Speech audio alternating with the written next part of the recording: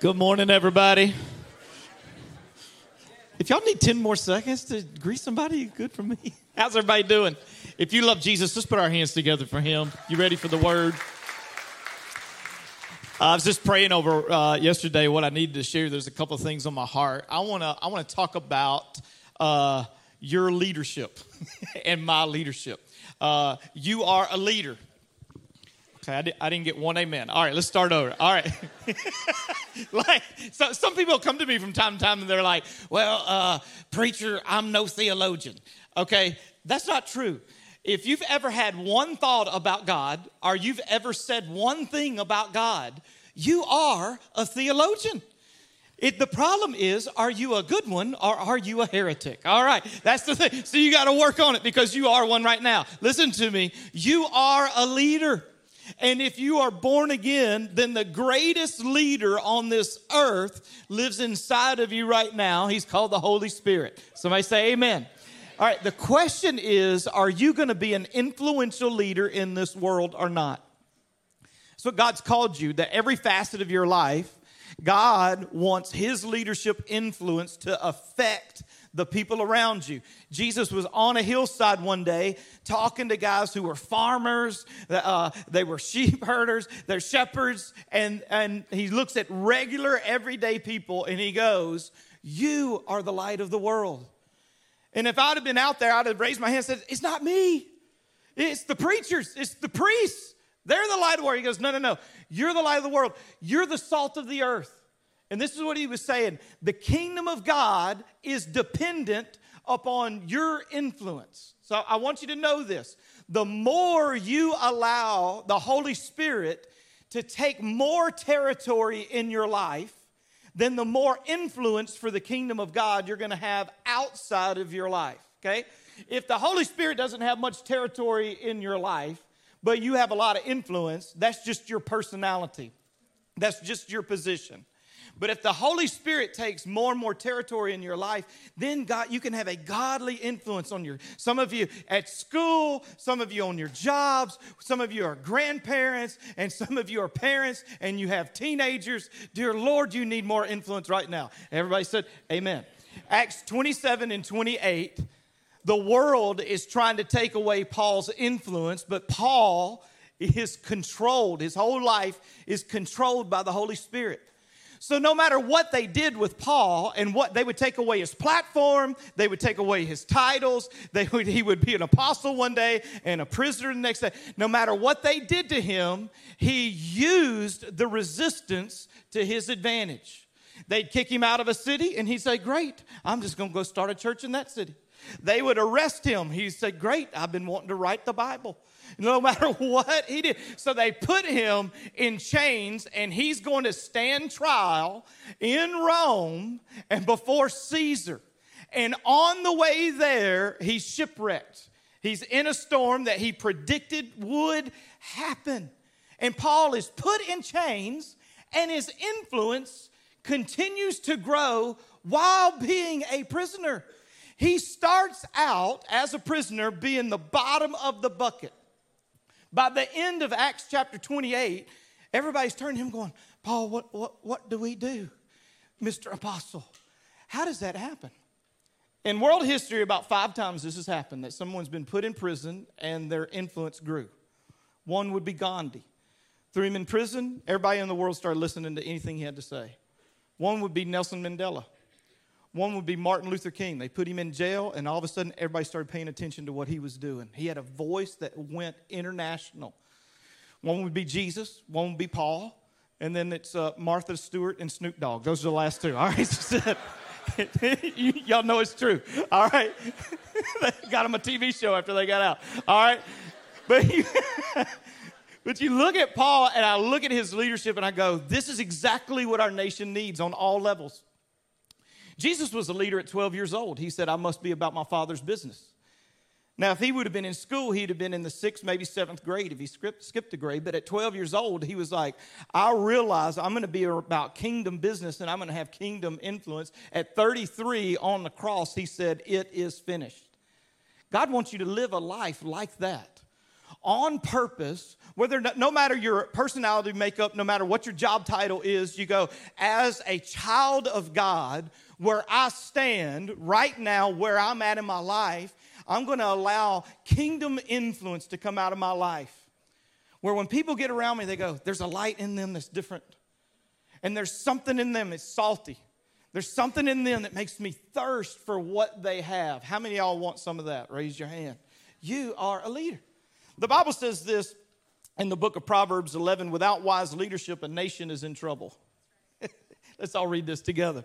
Without wise leadership, a nation is in trouble. If you're taking notes, without wise leadership, a family is in trouble.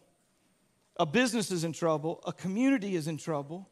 Without wise leadership, a church is in trouble. Every one of you have had a job in your life. If you've worked and you went, oh, I got this boss, right?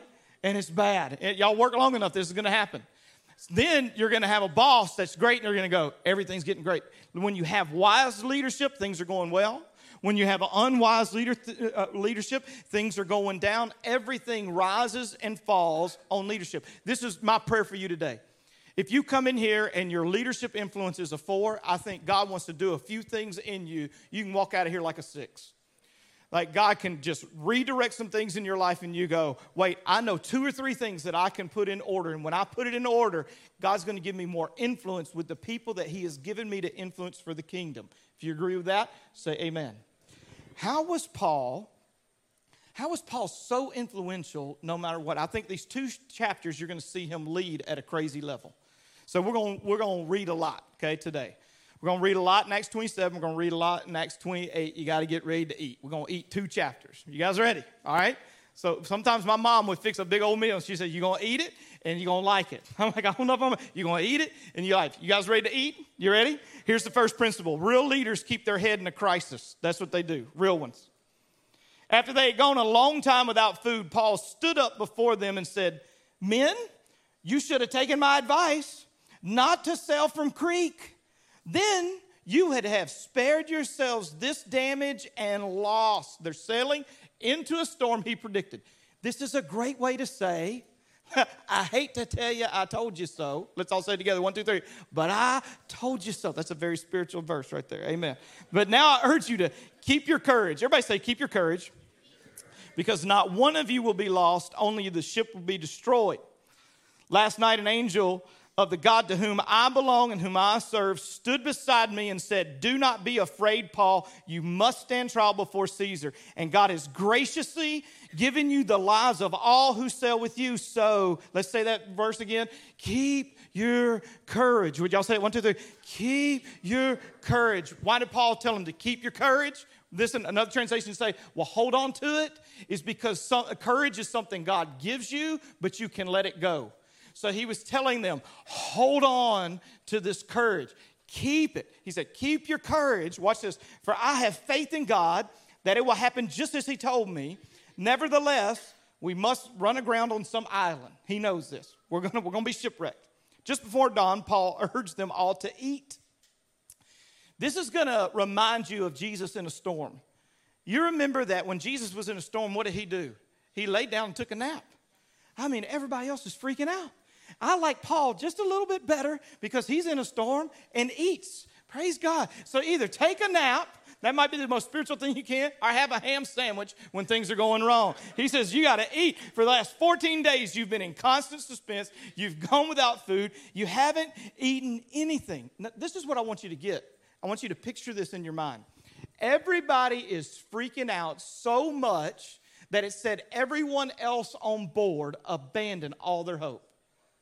But what do real leaders do? They keep their head in a crisis. He's teaching them to keep your courage. He's talking to their soul. He's telling him, you need to eat some food because when you see people that are really broken on the inside, they'll forget to eat. You see people that are grieving. They've lost a child. They've lost a husband. They've lost a wife. They've lost somebody close to them. They go. You walk in, you go, have you eaten anything?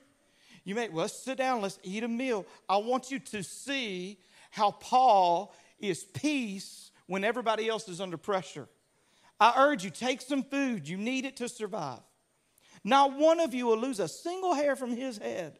After he said this, he took some bread and gave thanks to God in front of them all. Then he broke it and began to eat. They were all encouraged and ate some food themselves. Altogether, there were 276 of us on board. Real leaders keep their head in a crisis. Here's the problem. I grew up in Louisiana. We're a little bit emotionally charged over there.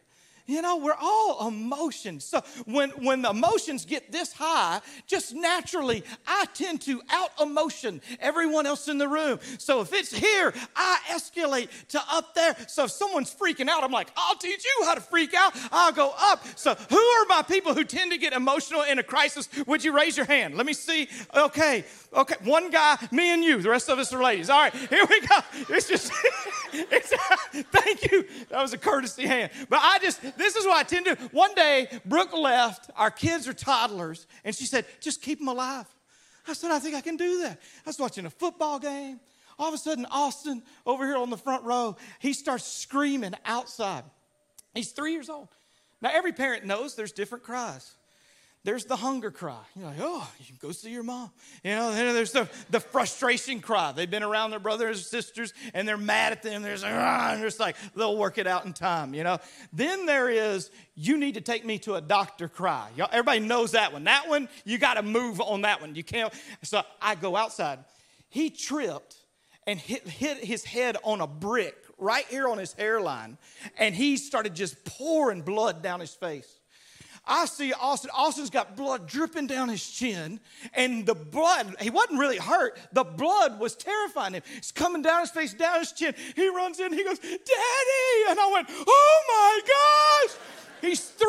He looks at me and he goes, am I going to die? And I said, I don't know, you know. And we are just freaked out. At the same time, Brooke in her little minivan, she pulls in, sees the blood. She's got a little latte in her hand. She easily shuts the door. She goes, come here, sweetie. Grabs him in her arm. I didn't even touch him. And grabs him in her arm. She takes his shirt off. She goes, oh, it's just a little scratch right here.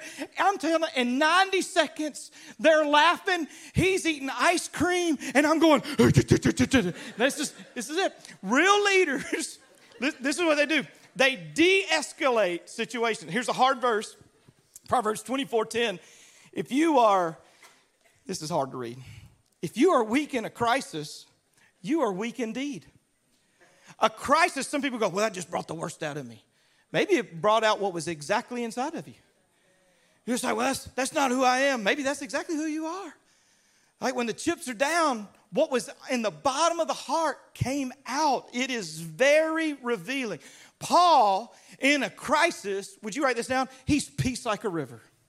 He goes, hey guys, should have listened to me, but you didn't. I know y'all are throwing things overboard, and they broke the sail, threw it out. You know, they've abandoned all hope. They're throwing the food over. He's like, hey guys, no need to freak out. You won't even lose one hair on your head.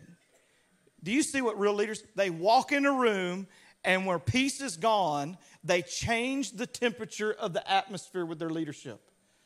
The storm is still there, but there's a man of God in the storm.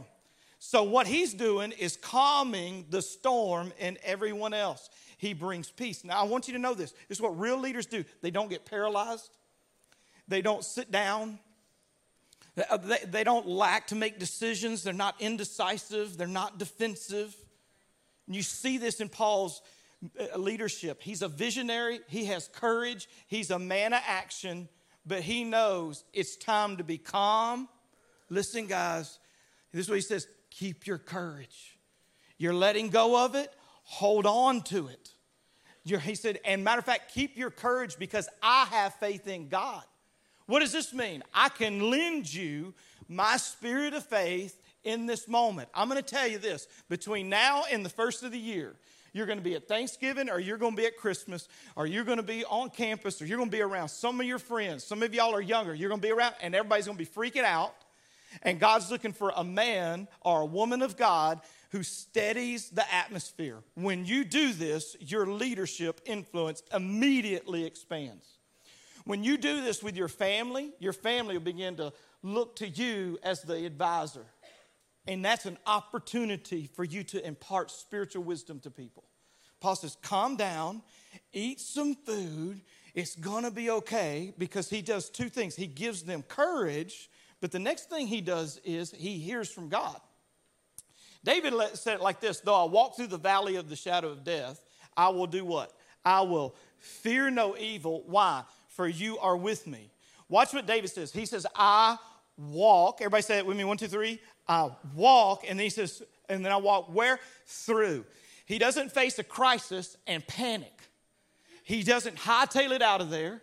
He doesn't wake up every day going, this is over. He doesn't put the covers over his face. He doesn't veg out, put his head in the sand. He doesn't watch 3 seasons of Gossip Girls, all right? This is what he does. He doesn't numb himself with entertainment. This is what he does. He goes, I'm in the valley of the shadow of death. It's a season of my life. It's not life. If you're in a moment like this in your life, it's not forever. So what do?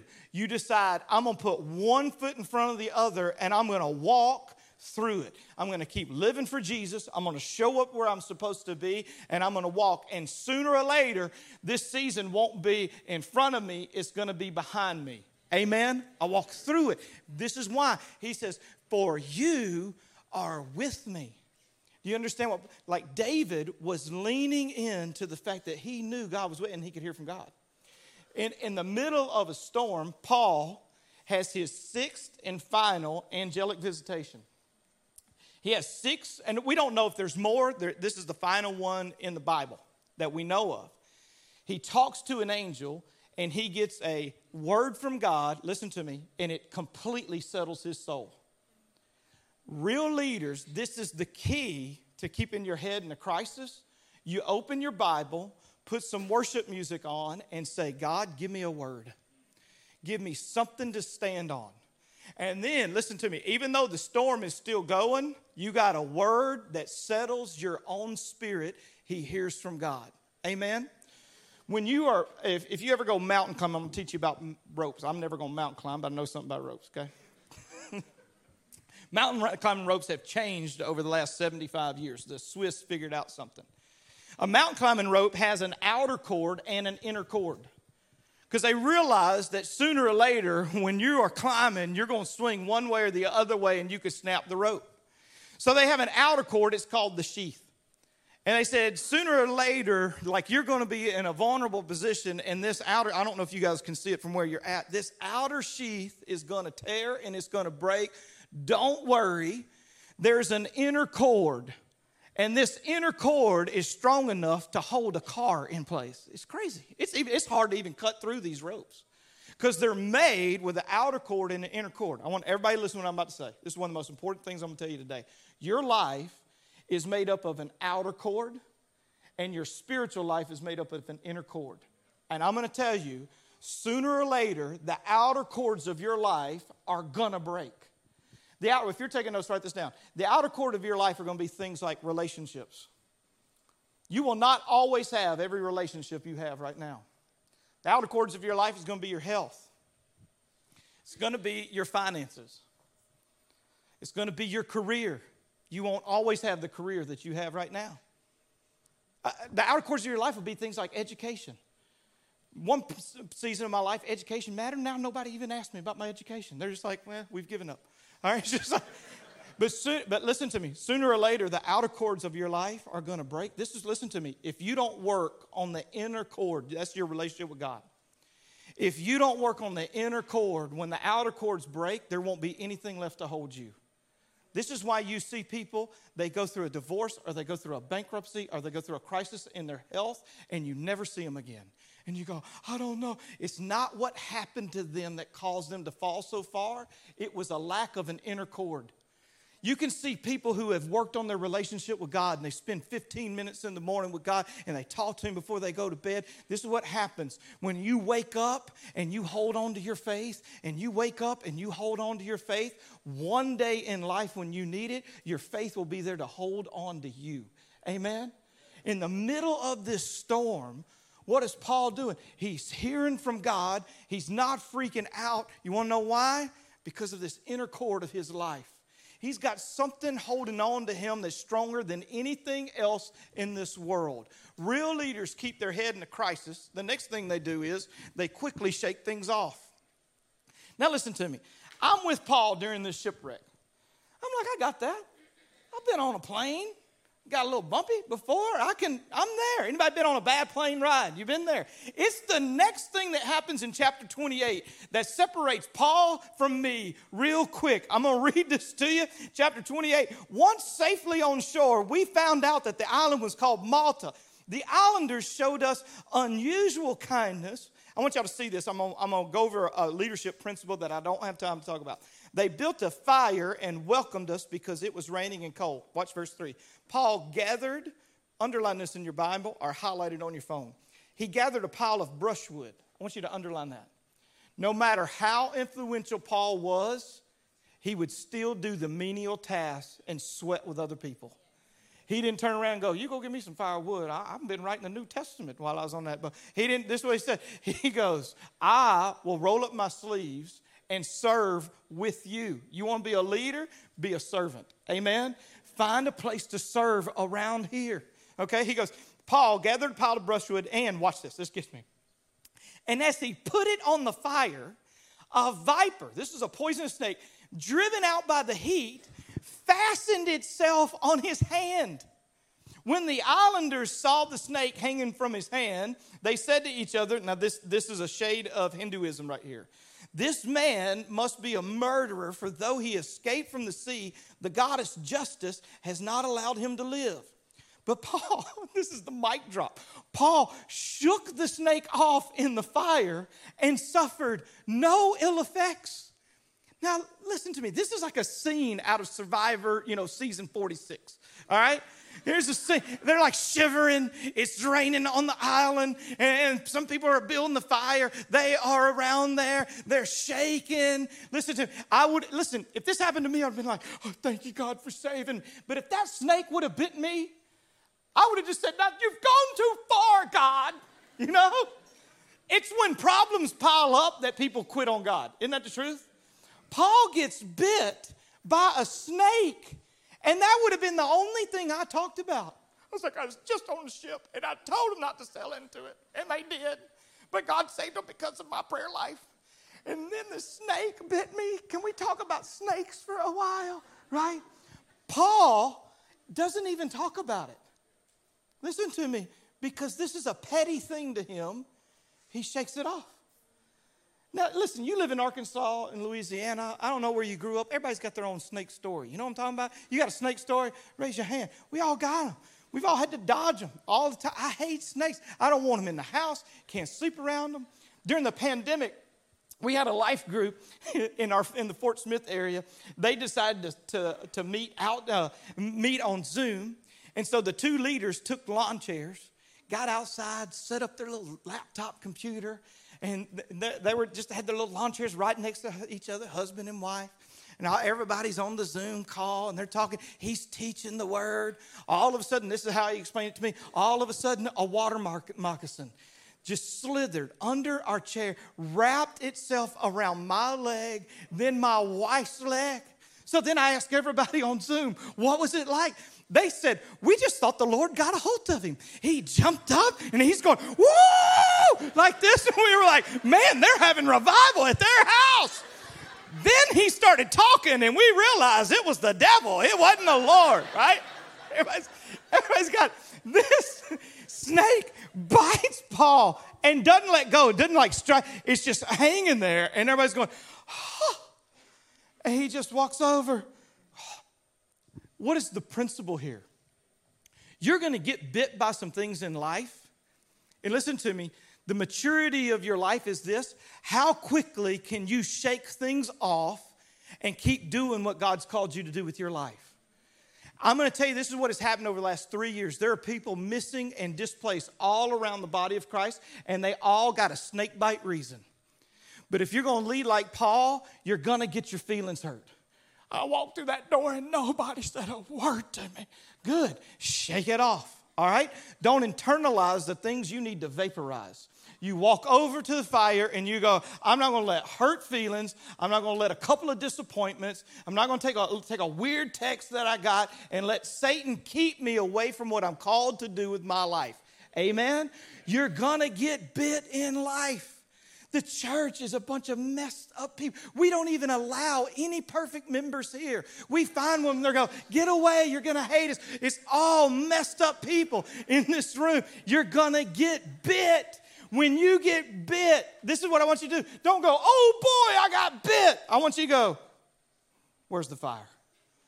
I'm going to shake it off. Because listen to me, snake bites turn into strongholds if you don't shake it off. And listen, you'll get your feelings hurt. If you don't shake it off, you will have a spirit of offense. Y'all know people who are just ready to be offended? You halfway look at them, you're like, why are you looking at me like that? Your eyes look mean today. You disappointed in me. They got bit and turned to us. Listen to me. There are some people, a little bit of confusion. If you don't shake it off, it turns into a spirit of deception. And Satan can lie to them and they see it as truth every time. We got bit during COVID. My dad passed away during the pandemic of complications from COVID. I'm telling you, our family got timid about crowds, about the will of God. Like we had so much timidity, and I watched it start going from timidity to a stronghold, a spirit of fear. All of you know people like this right now. What do you got to do? You got to shake it off. I tell you, people in the body of Christ need to be more like hockey players. Hockey players are a different breed of people. In every sport, when you get to the playoffs, you get injury reports. But not hockey players. There's no injury reports during their playoffs. Football, there's like, oh, he got his ACL, sprained it. He's out 4 to 6 weeks, you know. He gets to baseball, he's like Tommy John surgery. You know, he gets to basketball, they talk about LeBron's back. It's so stiff, his back is old. He's got the back of an 80-year-old man. They talk about all his injuries. He gets to tennis. It's just so weak. I was a tennis player growing up. I was watching Wimbledon, and this dude took a break. He's like, my stomach's upset. I'm like, are you kidding me? It gets to hockey. After the Stanley Cup, they release all of the injuries. There was a dude that played with 2 broken feet. I'm like, what? There was a goalie. He was in game 6. He had a herniated disc. He was like, I couldn't feel my body from my waist all the way down to my feet. I was like, a dude took a puck off the chin, broke his nose, knocked his teeth out, and broke his jaw in 4 places. He got to the penalty box and he said, Coach, put me back in. And I'm going, you're a different breed of people. Why? Because to a hockey player, the prize is greater than the pain. Why didn't Paul talk about the snake bite? I want y'all to think about it. Why? Why did he shake it off and go, this is petty? You want to know why? Because on the other side of the fire were people who didn't know Jesus. And he said, if I make a big deal about this snake bite, they're not going to hear about my Lord and Savior who can save our soul. So he goes, you are a bigger prize than this bite. I'm going to shake it off and I'm going to talk to them about Jesus. Amen? There's a greater prize in this world. So don't go, oh, I get bad. Shake it off and go, who needs Jesus right now? Amen? That's the reason you got bit in the first place. Satan made sure you got bit so that you wouldn't talk to your own kids, your grandkids, your classmates. You talk about where you got bit instead of talking about Jesus. You got to flip that. Real leaders quickly shake things off. Number 3, real leaders turn pain into ministry. If you get this is going to change your life forever. Because I'm going to tell you, I grew up thinking that if I can just get healed and whole in every area of my life, I could have a powerful witness for Jesus. You got to understand what I'm about to tell you. You are never more anointed, would you listen to me, than where you've been injured in life. Injury, I don't know why it's this way, but it is this kingdom way. Injury brings anointing. When the Holy Spirit came upon the church at Acts, the Holy Spirit did something that humans could never do. Once he filled their hearts, the Holy Spirit could come on people, they could do extraordinary things throughout the Bible. But the Holy Spirit, what he does is he takes the blows of life and turns them into offense instead of defense. He says, you're going to beat up my kid? I'm going to come over here, anoint them. They're going to take where they got punched in the gut, and they're going to set some people free. Oh, his dad was ruthless to him growing up. I'm going to touch his heart, and he will always be able to pray with men that have father wounds. You understand what I'm saying? Oh, they grew up like this in poverty. Oh, where you missed meals? That's where you're going to be anointed. When you begin to minister to people who are broke, you're anointed in that area. Do you understand? This is life. So they're shipwrecked, snake bit. And I want you to see what Paul does. He turns what seems like a defeat into victory, because this is what the Holy Spirit always does. You got to get this. You get fired. Listen to me. If you get fired from a job, or somebody told you they were going to love you forever, it walks out on you. If you go inward, you're going to miss it. Like everybody on that ship, when they're in the storm, they went inward. They're afraid with their lives, throwing their food. They're just irrational. Paul, you got to get it. Paul didn't go inward. He turned upward. And after he turned upward, on Malta, he went outward. And he took a shipwreck and he turned it into a medical missions trip. I want y'all to see this, and then we're going to pray. This is number 3. Real leaders turn pain into ministry. There was an estate nearby that belonged to Publius, the chief official of the island. He welcomed us to his home and showed us generous hospitality for 3 days. His father was sick in bed. Watch how he does this. Do you see how different this is to us? Everything bad has happened to him, and he's looking for somebody to reach. Do you see the mentality of people that the Holy Spirit has taken so much territory of their heart? His father was sick in bed, suffering from fever and dysentery. Paul went in to see him, and after prayer, placed his hands on him and healed him. If you got a Bible, circle that word healed. That means it was supernatural, instantaneous. You're going to see 2 words for healing here. Verse 9. When this had happened, the rest of the sick on the island came and were cured. Circle that word. I'll explain real fast what happened. Paul has a doctor with him named Luke. Luke wrote the Gospel of Luke, and he wrote the book of Acts. And Luke turned around and goes, I know how to cure this. And it ended up being the goat's milk had bacteria in it, and people would drink it, and they'd be sick for 3 or 4 months at a time and run a fever.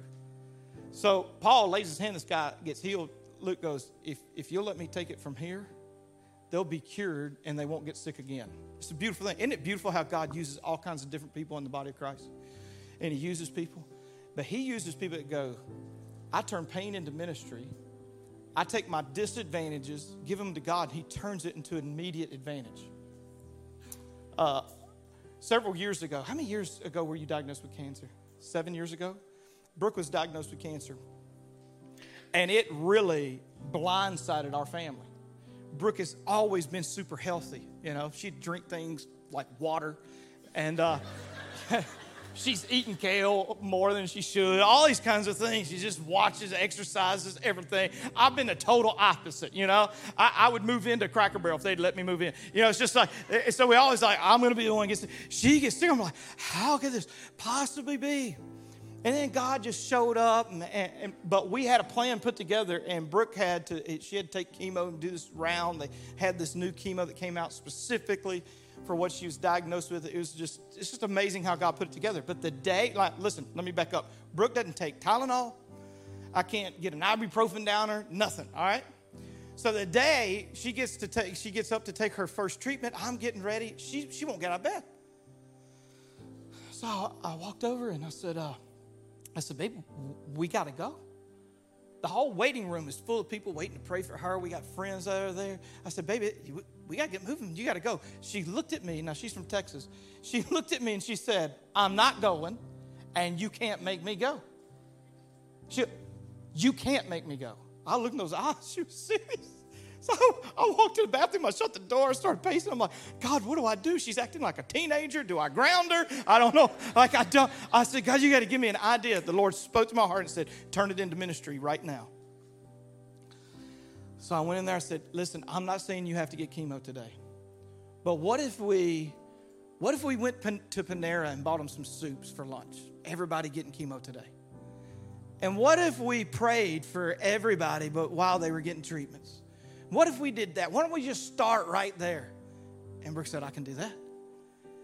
And when we shifted it into ministry, she had power to do everything God called her to do. Because you had to move from, listen to me, you got to move from looking inward to looking outward, upward and then outward, right? And we got in there. Brooke just said, y'all mind if I sing some songs? You got all these people. Most of them were alone in there getting the chemotherapy. And she started singing all them old hymns that Grandma sang, And she turned the Hembry Cancer Center into a worship service.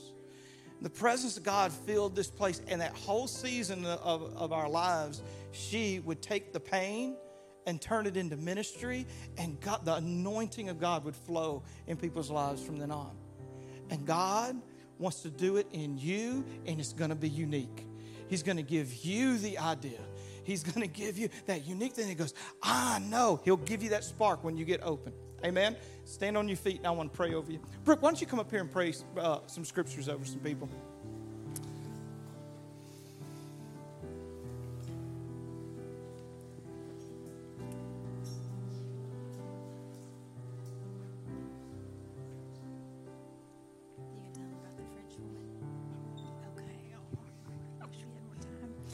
Praise God. These are some scriptures that were really powerful for us when we walked through that season, and I just want to read them over you today. 2 Corinthians 1:4, He comforts us in all our troubles so that we can comfort others. When they are troubled, they will be able to give them the same comfort God has given us. Ephesians 3:16, I pray that from His glorious, unlimited resources, He will empower you with inner strength through His Spirit. Then Christ will make His home in your hearts as you trust in Him. Your roots will grow down into God's love and keep you strong. Romans 15:15, I pray that God, the source of hope, will fill you completely with joy and peace because you trust in Him. Then you will overflow with confident hope through the power of the Holy Spirit. Isaiah 50:10, if you are walking in darkness without a ray of light, trust in the Lord and rely on your God. Psalm 68:19, praise the Lord. Praise God our Savior. Each day He carries us in His arms. In Isaiah 48:10 and 11, I have refined you, but not as silver is refined. Rather, I have refined you in the furnace of suffering. I will rescue you for my sake. Yes, for my own sake. Brooke just reminded me of something. We were reading a missions report from around the world. About 30 years ago, a lady in France responded to an altar call of a missionary being there. And she gave her heart to Christ. But she looked at the missionary after service and she said, I'm in my late 80s and I'm blind. I'm elderly. What could God possibly do with my life? And he said, I don't know, but I believe the Holy Spirit will give you a unique idea. And so he was going to pray for her, and she said, he just did. I know what it is. And he goes, okay. She said, you're giving away Bibles for people who came forward? And he said, yes. She said, would you give me a Bible? And he said, but I thought you were blind. She said, I'm blind. She said, would you do this for me? Would you open the Bible to John 3:16, and would you underline it for me? And for the next, till she passed away, she'd be around the streets of France, and she would hold this Bible. And she would say, a man one day gave me this book, and he underlined this scripture in there, but I'm blind and I can't read. Would you read it to me, please? And they would open it up. She's a sweet, elderly, blind lady. And they would read, for God so loved the world that He gave His only begotten Son, that whosoever believes in Him should not perish, but have everlasting life. And then she go, could you explain to me what that means? And in this area, there's 27 pastors and associate pastors that said this sweet elderly lady led me to the Lord, reading John 3:16. Isn't that how powerful and unique the Holy Spirit does? He does way above all you can ask for or imagine. Would you open your hands like this, and I want to pray that you get a unique idea.